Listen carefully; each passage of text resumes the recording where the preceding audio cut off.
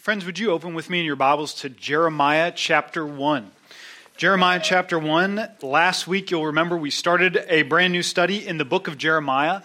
If you weren't here last week, if the blizzard kept you away, you tried to come, you couldn't make it through the snow, you can actually find these sermons online. And we spent a lot of time last week building some of the context around Jeremiah, where we're dropping in at in history, who Jeremiah was, where he's from, who these kings are that are mentioned at the beginning of the chapter. So I would encourage you to listen to that and get some more of the context here. We're going to drop in on Jeremiah chapter 1, beginning in verse 9. Hear now God's word. Then the Lord put out his hand and touched my mouth, and the Lord said to me, "Behold, I have put my words in your mouth.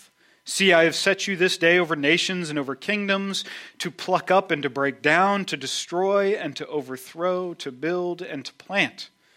And the word of the Lord came to me, saying, "Jeremiah, what do you see?" And I said, "I see an almond branch." And the Lord said to me, "You have seen well, for I am watching over my word to perform it." The word of the Lord came to me a second time, saying, "What do you see?" And I said, "I see a boiling pot facing away from the north." Then the Lord said to me, "Out of the north disaster shall be let loose upon the inhabitants of the land. For behold, I am calling all the tribes of the kingdoms of the north, declares the Lord, and they shall come, and every one shall set his throne at the entrance of the gates of Jerusalem, against all its walls all around, and against all the cities of Judah. And I will declare my judgments against them for all their evil in forsaking me. They have made offerings to other gods and worshipped the works of their hands. But you, dress yourself for work. Arise and say to them everything that I command you. Do not be dismayed by them, lest I dismay you before them. And I, behold, I make you this day a fortified city, an iron pillar and bronze walls against the whole land, against the kings of Judah, its officials, its priests, and the people of the land. They will fight against you, but they shall not prevail against you, for I am with you, declares the Lord, to deliver you." Let's pray together. Father, we pray that today we would hear with our ears, but we would also hear with our hearts, that you would do exactly what you promised to do, that you would speak your word and perform your word in us and in this church, we pray in Jesus' name. Amen.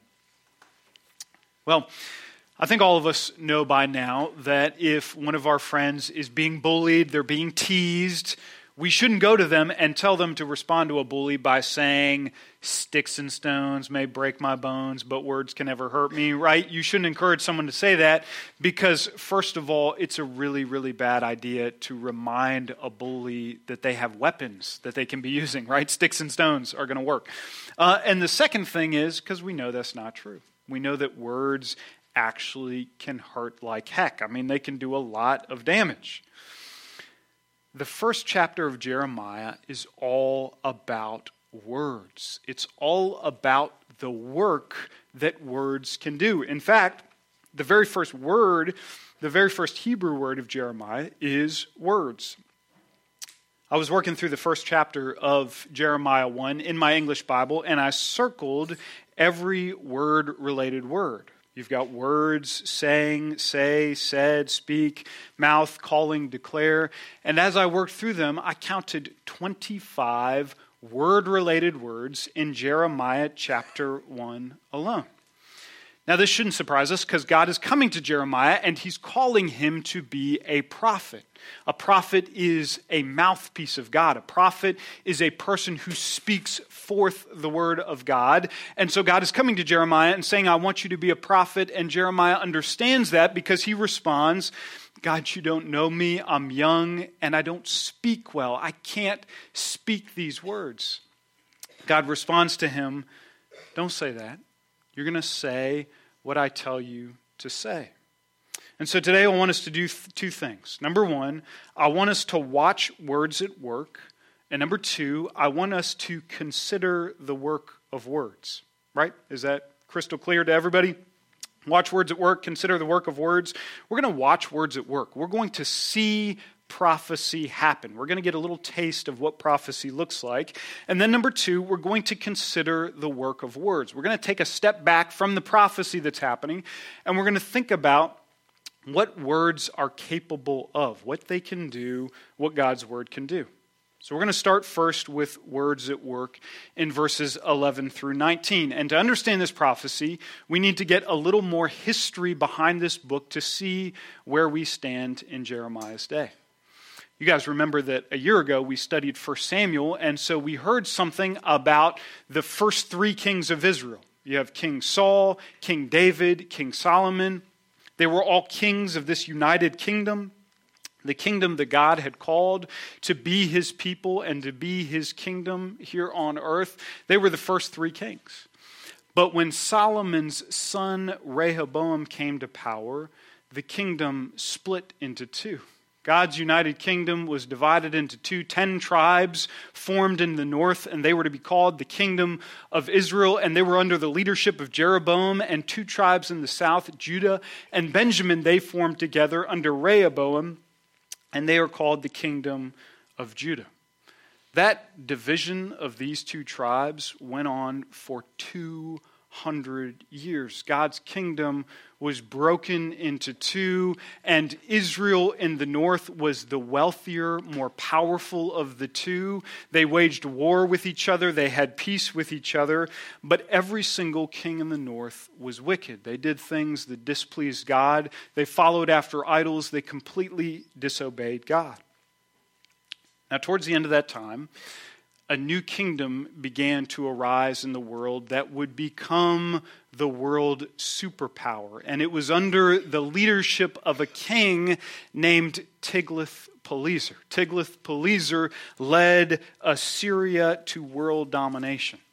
Now, I think that's an awesome name, Tiglath-Pileser. And I think that if we have a 5th child, I'm tempted to name something, first name, middle name, Tiglath-Pileser, because it's a cool name and because I think it will be our undoing as a family to have a 5th. But Tiglath-Pileser, he totally dominates the known world.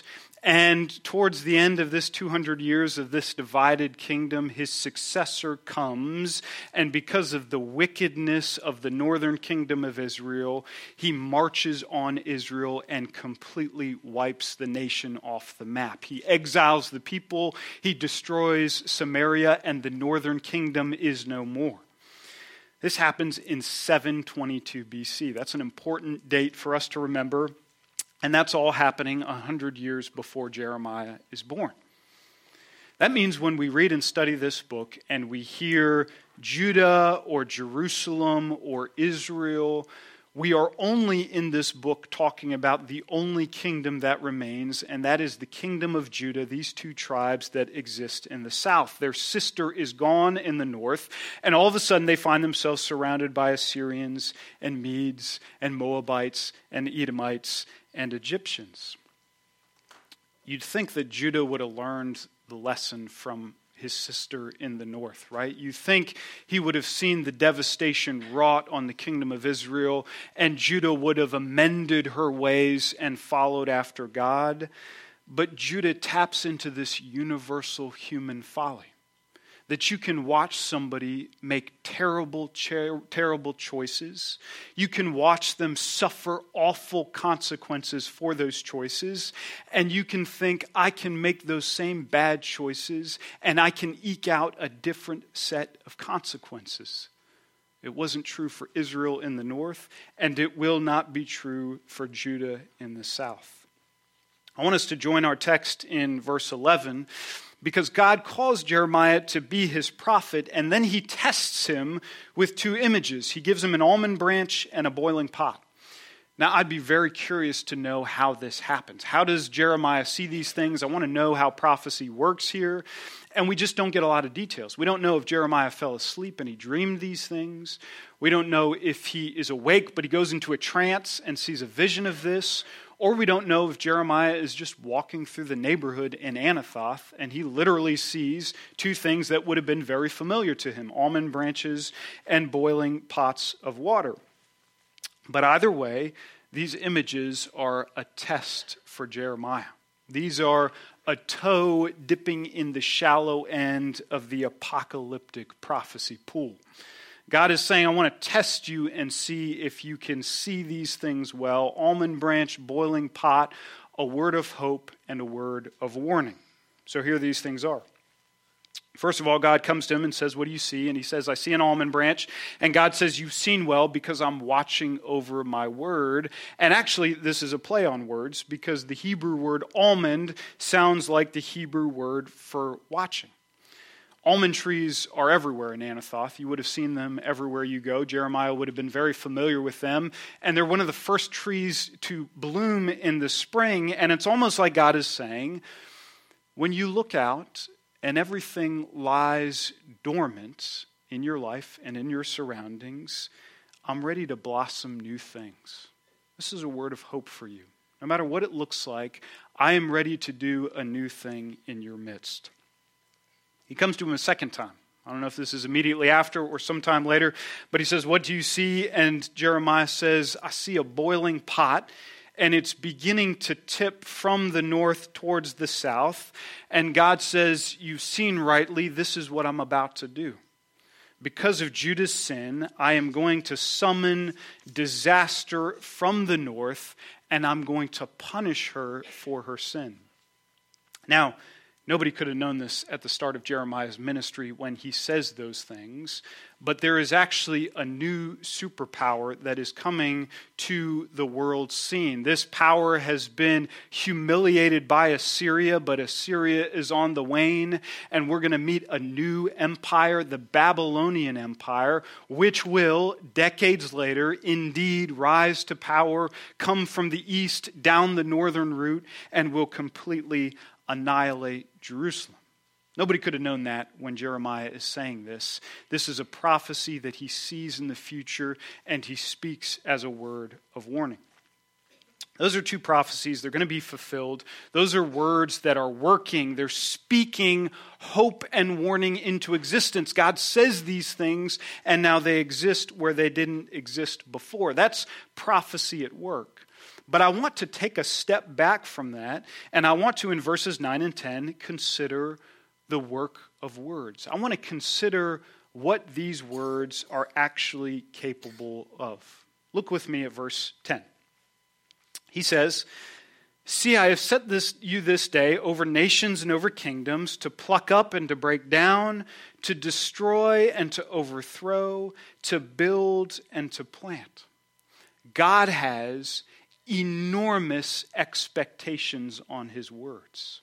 God says that when I speak these things, they are actually going to do and fulfill something. And he gives us three analogies to explain what his words are going to do, and they actually mirror each other. So he begins and ends with a farming analogy. He says, words can pluck up and they can plant. And then he moves towards the center with a construction analogy. He says words can break down and they can build. And then at the very center, he gives us a pair of warfare analogies when he says words can destroy and overthrow. You've got 4 negative descriptions, 2 positive descriptions. They all deliver the unmistakable message. What is must be wiped away to make room for what will be. There's grown up in Judah's day and in our day a web of lies and habits strung together that co-opt the way we see the world, we see the church, we see our families, and we see ourselves. And God says in Jeremiah, like he says in the book of Hebrews, truth-telling hurts. It feels like a two-edged sword that has to do its cutting and its hurting before it can do its healing. You've got to pluck before you can plant. You've got to break down before you can build. This is what my word at work is going to do, God says. You know, lately I've been reading the book of James, and I've been lingering on chapter 3, which is that very familiar passage about the power of the human tongue. You guys remember James talking about the human tongue? And he says, think about a bridle. A bridle is just a tiny little tool, but in the mouth of a horse, it can turn a massive animal in one direction or another. I mean, think about a rudder. A rudder is just a tiny part of a ship, but it can actually turn an entire ship in one direction or another. So it is with the human tongue. The human tongue is just a small part of our body, but it can do a world of harm or of good. And it's actually harm that James has in mind. He says, think about what it takes to start a forest fire.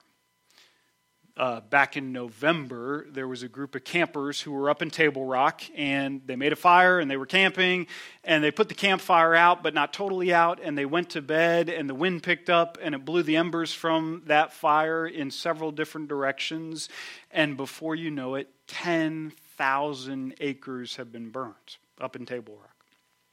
One thing to read that, it's another thing to see that. And I got to go with a friend up to Pinnacle Mountain, and we hiked for 9 miles, and we saw nothing but scorched earth in either direction. James says, you think that's crazy? Watch what a loose human tongue can do. You put a loose tongue in a dad who nitpicks his wife and his kids, and you can watch a house make itself scarce. It's just a little human tongue in a home, but nobody's in the living room, nobody's in the family room, everybody's hiding in their bedroom. You put a tiny, loose human tongue in a church, and you give it a little space to whisper, a little space to criticize, a little space to pick up the phone and call another person, and a tiny human tongue can split a church in two. You put a girl in front of a mirror and you let her replay years worth of loose tongues in her mind, and you're going to watch that girl make war on her body. James says the tongue is set among our members, staining the whole body, setting on fire the entire course of life, and set on fire by hell. That's the power of a human tongue. If we can begin to wrap our minds around the power that a human tongue has, we can only begin to understand and imagine the power behind God's tongue. And whatever measure the human tongue can do ill, God's tongue, it can do infinite good. His words might hurt like crazy. It might feel like they're doing more plucking than planting, more tearing down than they are building up, but they can do infinite good. And the book of Jeremiah is going to put this principle to the test. A word of warning can sound forth from Jeremiah, from this book, and completely freeze us in our tracks.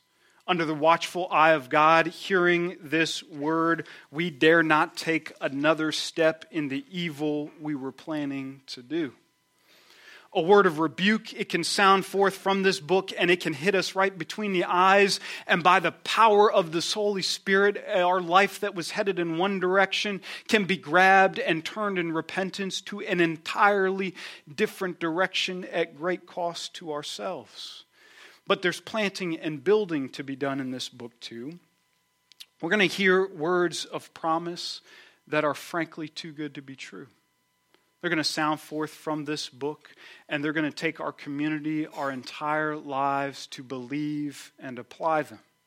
We're going to hear words of hope from this book that sound forth hope, which makes blooming almond branches just the beginning. We're going to hear about a righteous branch from the line of David who's going to rule the world with peace. And we're going to hear words of love. Words that can fall on deaf ears for those who feel unlovely, but when they're spoken by the mouth of God and they're animated by the power of Easter, they become the things that our hearts most want to hear. God says in verse 12, I am watching over my word to perform it. He's not just saying, I want it said right, I want it heard right, I want it understood right. He's saying, I'm going to take it and I'm going to perform it. I'm going to speak my word and I'm going to do something with it. I'm going to change this entire community. Let's pray together. Heavenly Father, I pray that we would have courage to hear your word. You're going to speak it, and in our lives and in our church, it's going to do some plucking and some tearing down, but it's going to do some planting and some building up too. And I pray that we would open ourselves to be hurt by this word so that we can be healed by it. We ask in Jesus' name, amen.